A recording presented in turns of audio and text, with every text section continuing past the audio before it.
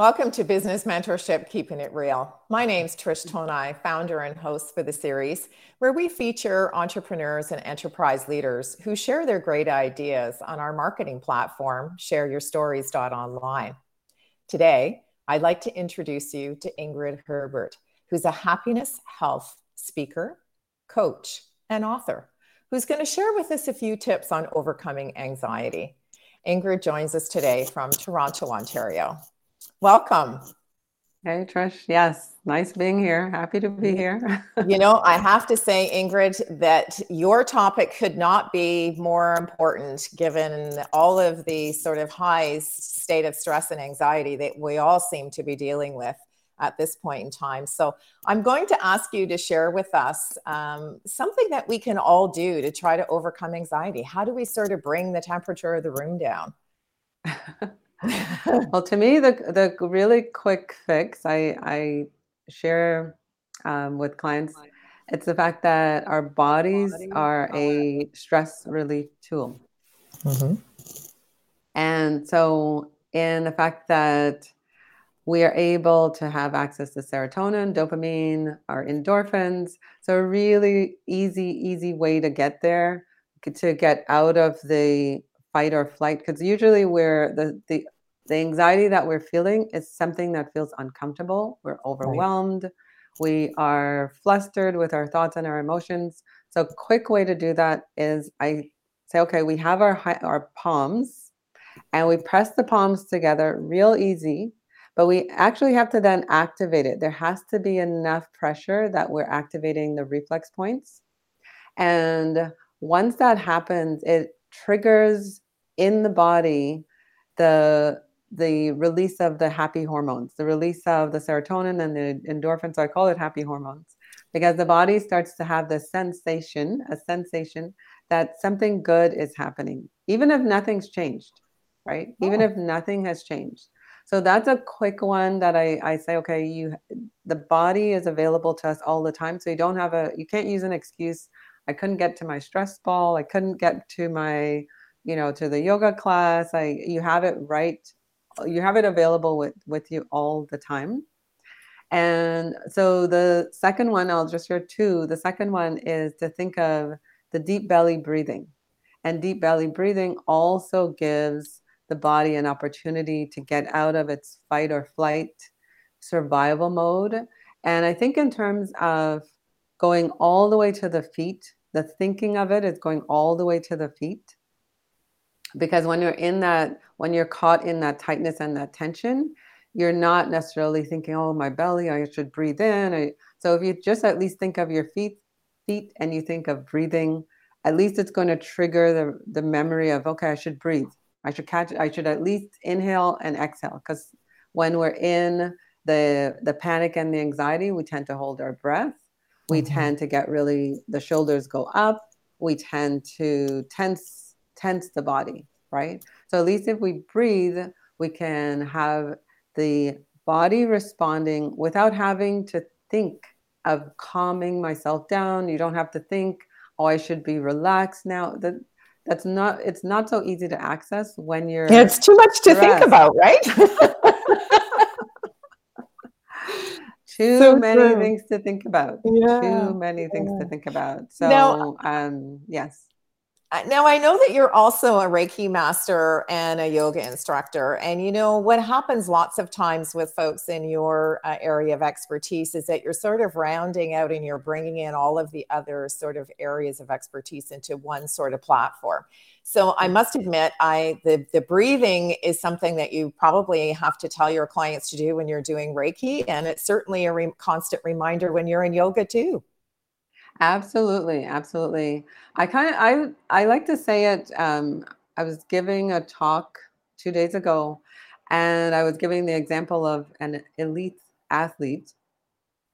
And with an elite athlete, they practice every day. They practice as if they're still trying to be discovered, right? So the practice of happiness is when we are feeling good. And we need to do that outside of the moments of the anxiety, the overcoming, the issue, the meeting that you need to go to, the presentation that you're giving, or And, all of the nerves, we have to practice it outside of that. Mhm. So even though I'll say to clients, do the breathing, I want them to also practice it as if they are just learning how to do it. Like Mhm. have it be something that every couple of seconds or a couple of minutes throughout the day, just breathe.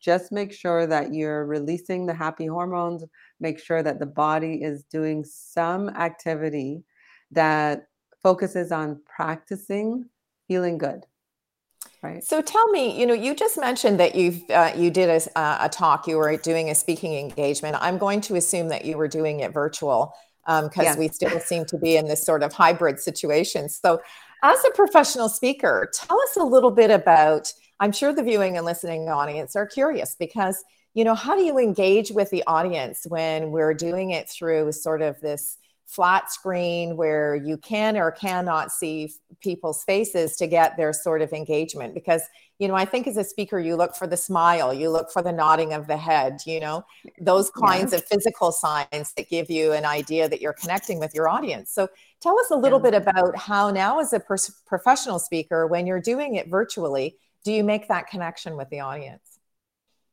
Well, there's a tool that I teach called happy body language.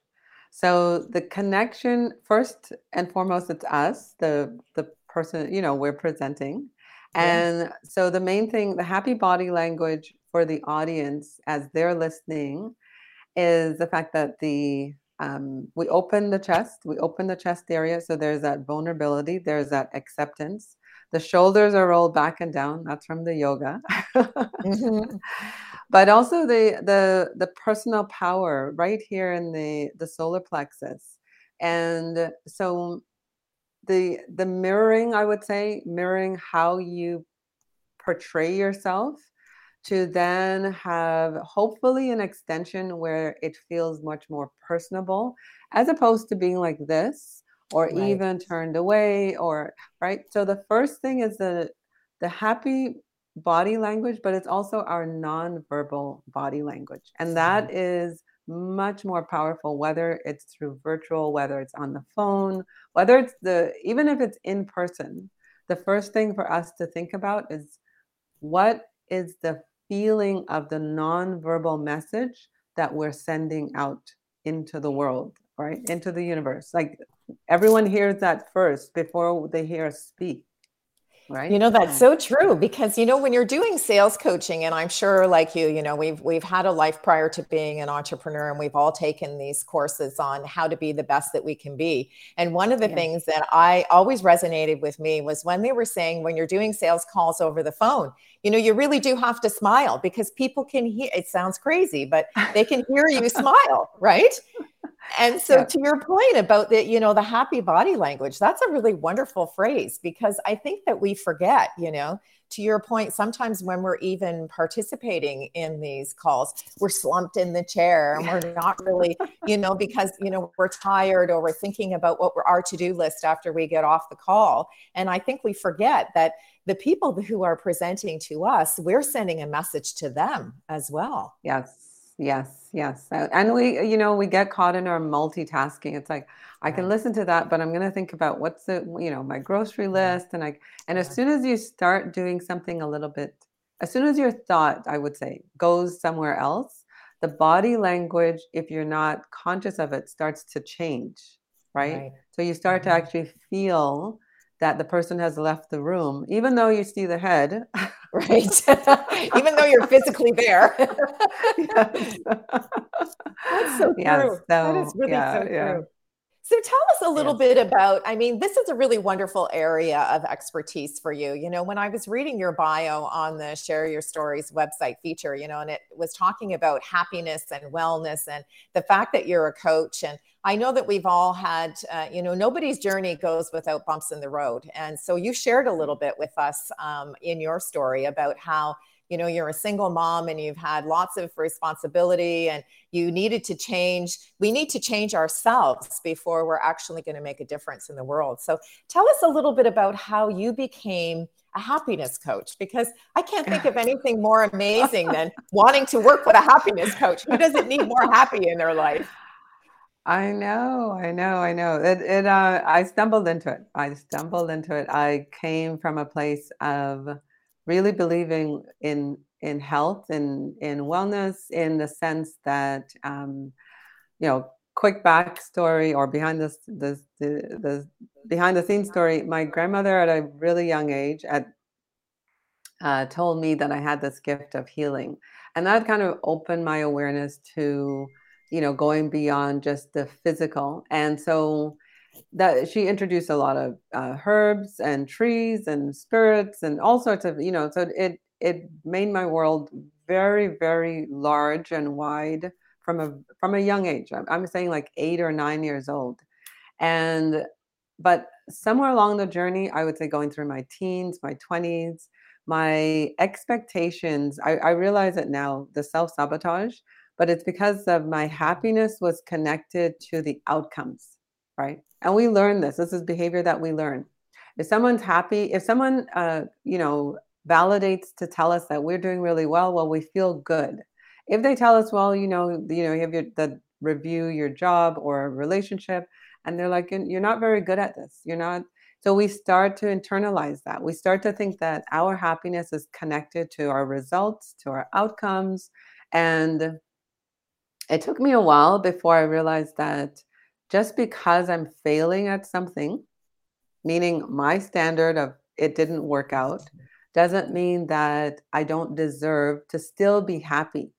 And that's one of the biggest message I've been sharing in my peace, love, and happiness group. I'm like, you still deserve to be happy, even if you're struggling to get out of bed, even if you're struggling to get to work that day, or even if you're struggling with the relationship and you're struggling with your teenager and you do not need to sacrifice your value and worth of happiness. So that was my big aha Aha light bulb. moment. Yeah. Yeah, for Yeah. sure. So yeah, You know, yeah. So now I'm like, yes. Oh, that's sorry. a really powerful statement because I think we forget that we have a choice, right? We get so bogged down in the feeling of failure that we forget that it's really a lesson learned, right? Like, because Exactly. we make mistakes all the time. I mean, I don't venture to guess that if we actually had to sit down and write down the things that we were found challenging in the day, there may be lots of silly things like, you spilled the sugar on the counter today when you were making your coffee. And, that's not a really great way to start the day. So then you end up spiraling into this feeling or this vortex of negativity, right? And I think, Exactly. to your point, to be able to look at a challenge with maybe taking a little spin and turning it into something that making light of it, so that you Yes. don't end up, starting a day with something negative that happens and then the entire day is just a write-off. Yeah. And a lot of times we think that's okay. We think that it's okay to take our valuable time and just trash it. I say, oh, Right. just forget about the day. I'll do it tomorrow. And so that was part of my own motivation, because I was also saying, when I do this really well, because I was caught in a little bit of perfectionism. Right.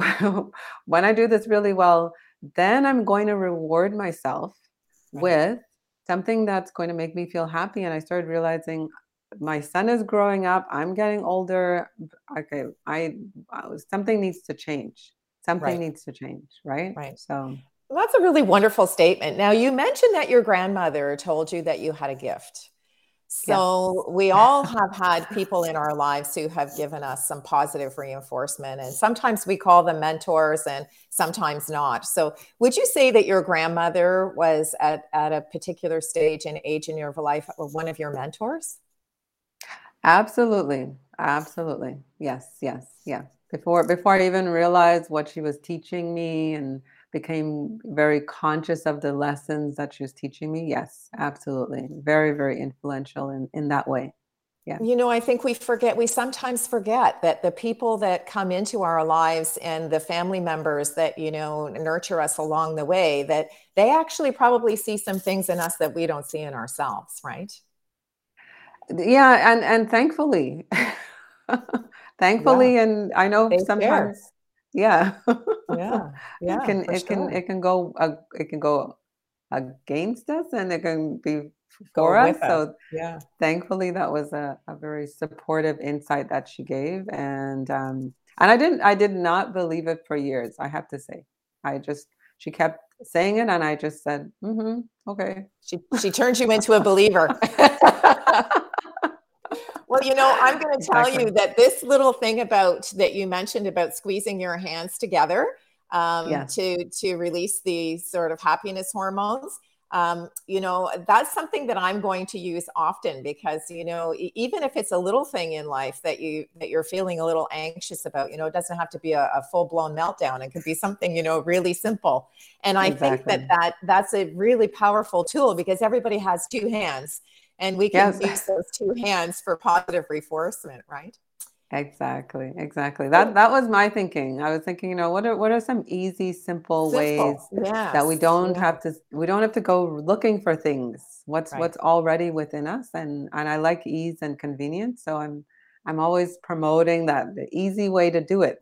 There's an easy Yes, way for to do it. sure. For sure. Now, one Yeah. of the things that we do in our guest blog is we ask folks to share 3 words of advice. And your 3 words of advice are just get happy. So tell Yes. us why you feel that that's so important for our viewing and listening audience. It's so important because it's a little bit of what we had said earlier. It's the fact that we spill a little bit of sugar, we spill some milk, and we just give up on the day. We give up on ourselves, and I think that little reminder as a mantra to you're stuck in traffic and you're about to go into a bit of irritation and frustration. Just get happy saves your moment. It salvages the moment, it salvages your day, possibly sometimes the week. It has the opportunity to just salvage and make sure that you remember, you know what, you deserve to be happy regardless of what's happening, right? Well, I think that's a really wonderful way for us to end our conversation today. And I really want to thank you for sharing some really practical tools of how we can just overcome everyday stresses and anxiety. So thank you so much for sharing that with us, Ingrid. You're so welcome, Trish. Thanks for having me. To our viewing and listening audience, I'd like to thank you for joining us in this edition of Business Mentorship Keeping It Real, where we introduced you to the person behind the logo. And I'm sure, like me, you will use some of the wonderful tips that Ingrid has shared with us today in your everyday life. So thank you so much for joining us. And if you have a story to share, please visit shareyourstories.online. Thank you.